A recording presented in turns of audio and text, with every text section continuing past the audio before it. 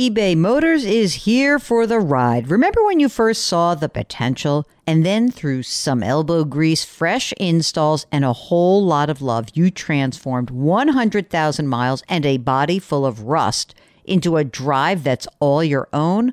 Look to your left, look to your right. It's official. No one's got a ride like this. There's nothing else that sounds like, feels like, or looks like the set of wheels in your garage. With over 122 million parts, you can make sure your number one ride or die stays running smoothly. So there's no limit to how far you can take it. Brake kits, turbochargers, engines, exhaust kits, roof racks, LED headlights, bumpers, whatever your baby needs, eBay Motors has it. And with eBay Guaranteed Fit, it's guaranteed to fit your ride the first time, every time, or your money back. Plus, at these prices, well, you're burning rubber, not cash. Keep your ride or die alive at ebaymotors.com. Eligible items only. Exclusions apply. Welcome to the Jill on Money podcast. It's Thursday, October 1st. Yes, the end of a quarter, the beginning of a new one. But today, instead of focusing on your investment part of your life, October 1st, I would like you to know that today is the first day that you can begin the process of applying for financial aid. I know you always look so forward to, no one looks forward to it. The free application for federal student aid, or FAFSA form, that is available. This is going to be a tricky year for everyone, right? Because the FAFSA form looks back to your 2019 returns, and you know that lots could have changed this year.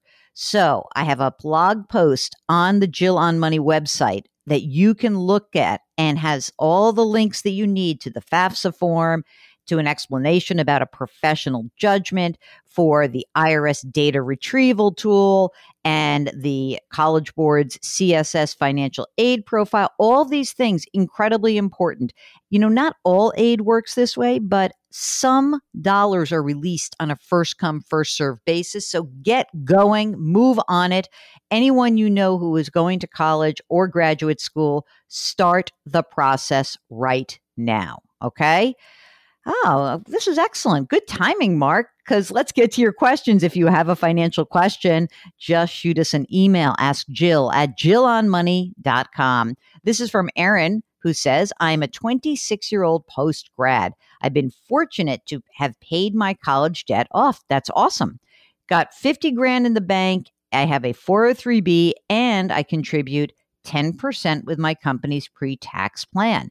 Any advice on where to put my money? I want to be 50-50 conservative, yet I'm okay risking the rest. I don't have enough for Vanguard or some of the big investors. I have minimal expenses, which are likely to pick up in a few years. I would like to save for a home and family in the future. I'm in between where I don't have enough to contribute, but I can't let my money sit with minimal interest. Any guidance is appreciated. Well, I don't know why you say you don't have enough money for Vanguard. Of course you do. You have enough money for lots of different investment houses, and you could certainly consider Vanguard or Schwab or T. Rowe Price or TD Ameritrade, anything like that. There's also Fidelity, the robo-advisors like Betterment, and Vanguard also has a digital advisory service. So you've got enough money to do that. So I'm not sure why you say you don't. I think you do. Whatever money you think you're going to need for that emergency reserve fund has got to stay safe. And whatever money you think you might need within the next few years stays safe. Otherwise, get going and just put yourself in a balanced fund or use some sort of target date fund, or let the robo choose the investments for you. Okay, Aaron? Good luck. Thank you so much for writing. Next up is Colin, who lives and works in Texas, and says, I'm at a point where I'm trying to determine the next step in my financial journey. I recently got engaged and would like to begin investing for our future. Wow, so young. I graduated from college in May of 2019 with no debt and he got engaged? Whew. All right. Well, okay. I have a job helping with land acquisition, big home builder. My post-tax income ranges from $40,000 to $50,000 a year. I have a 401k with a company. It has about $3,500 in it. and I do the full 8% match, which they offer, meaning he puts in 8% because they match up to 8%. I have a savings account and it's built up with $16,500 I've accumulated over the last year. Roughly $10,000 of that is allocated for my emergency fund, which he says 3 to 6 months worth of expenses. Now, you guys, I really want 6 months at least. I really want 6 to 12 months. That's my editorial there for everybody who's listening. Okay, Colin says that he's looked into low-cost index funds that track the S&P 500. He's looked at Roth IRAs. He's struggling to pull the trigger on something given what's happened with the pandemic, the election. I want to get invested. All right, so next step. Here's how you do this. You are doing what you should be doing. I think that it's important that you keep enough money in that emergency reserve fund. As you said, I want there to be 6 months, not 3 months. And after that, you can do essentially what I just suggested to Aaron right before you, which is go to some no-load mutual fund house. You can either use an S&P 500 fund outside of a retirement plan, or you could use a Roth. I like the Roth. I think the Roth would be great for you. I think it's a great addition to what you should be doing. And I would do it in a tax efficient model like the Roth. Pay that tax now. You're in a low tax bracket. So I say a Roth. And again, you guys, when you hear me say this, here's the companies again. I just want to put this out there. These are the places where you can get low cost index funds, or you can probably get access to a target date fund, or you can get an actual robo, a digital advisor or a digital platform for investing. So the companies that I really would think are sort of high up on your research should be for index funds. That would be Vanguard or Fidelity or Charles Schwab or TD Ameritrade or T. Rowe Price. For the robos, for the automatic investing platform, that would be Betterment. Vanguard has a digital advisor. Schwab has an intelligent portfolio, but has a pretty high minimum. So those are the kinds of places that I would recommend. Okay. All right. Who's up next? We've got Keith, who says, my wife and I currently have our simple and Roth IRAs and some other monies held by Morgan Stanley. I own the business that supports the simple. I've been thinking about looking for a new advisor and possibly just moving everything to Vanguard because of the low fees associated. Any thoughts? Keith in Buffalo, yeah, I love low-cost investing. This is the theme of the show. If Vanguard will have it, sometimes you have to have a bigger plan and they won't take the plan. But yeah, I would go with the cheapest possible option where they can help you do the paperwork and make sure that you just have some index funds and don't go crazy. All right. LC is our next questioner. LC writes, hi, Jill and Mark. I'm 64 and I've had a Roth IRA account in my name for years now. Unfortunately, my work almost totally disappeared due to the pandemic. I'm self-employed in the entertainment industry. At last count, there are 12 million of us that are without jobs right now. I normally make a full contribution to my Roth IRA, so $6,000 plus $1,000 catch up for being over 50. But I won't even show that much earned income for 2020. Thank heavens my spouse still has a job. She makes an adequate amount of earned income to cover the maximum yearly contribution for me if needed, and also has her own 403b retirement plan through her provider. We file a joint return. For 2020, can I contribute my full $7,000 from our combined income based on this scenario? I keep finding articles about spousal IRAs. Mine was never set up other than the regular individual Roth IRA. I find it confusing and thought you might be able to help me iron it out. The last thing I want to be is dinged for the IRS for contributing too much. Okay, presuming that your spouse on that income, you qualify for the spousal contribution, go ahead and do it.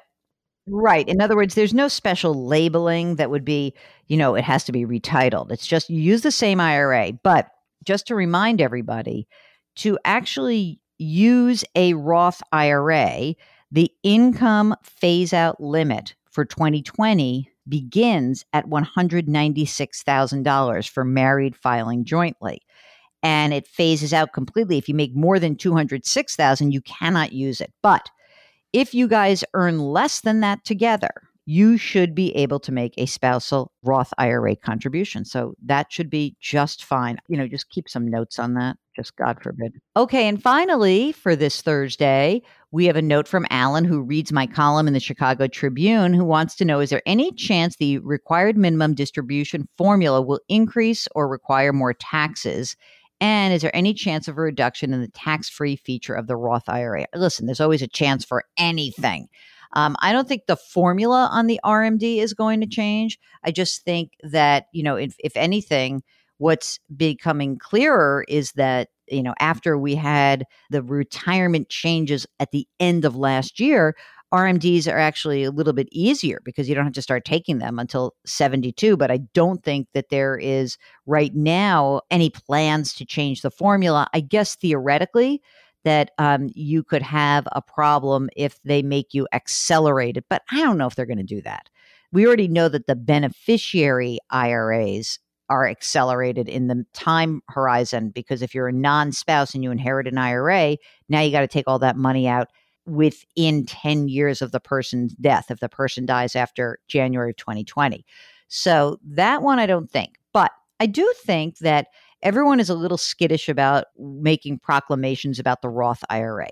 Do I think that there will be a change in Roth IRAs that are already established and taxing those? I don't think so. Do I think that they could actually potentially roll them back and say you can't use a Roth IRA under, various circumstances, or they say we're not going to allow this anymore? I think that is for sure a possibility, but I wouldn't change the way I manage my life based on that. Okay, so everything's a possibility, but let's use the law and the rules as they exist today.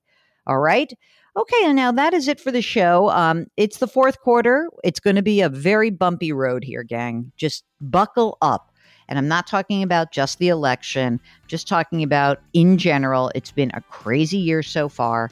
And if you've got any questions about how to manage your financial life, we'd love to hear from you. Our email address, askjill@jillonmoney.com. Ask Jill at jillonmoney.com. And if you are poking around the website, there's also a contact button that you can access. As always, we ask you to wash your hands, to wear your masks, to maintain your physical distancing. I'm talking to you people in New York City. Do not go running into restaurants immediately. Be careful. And please try to do something nice for somebody else today. Thanks for listening, and we'll talk to you tomorrow.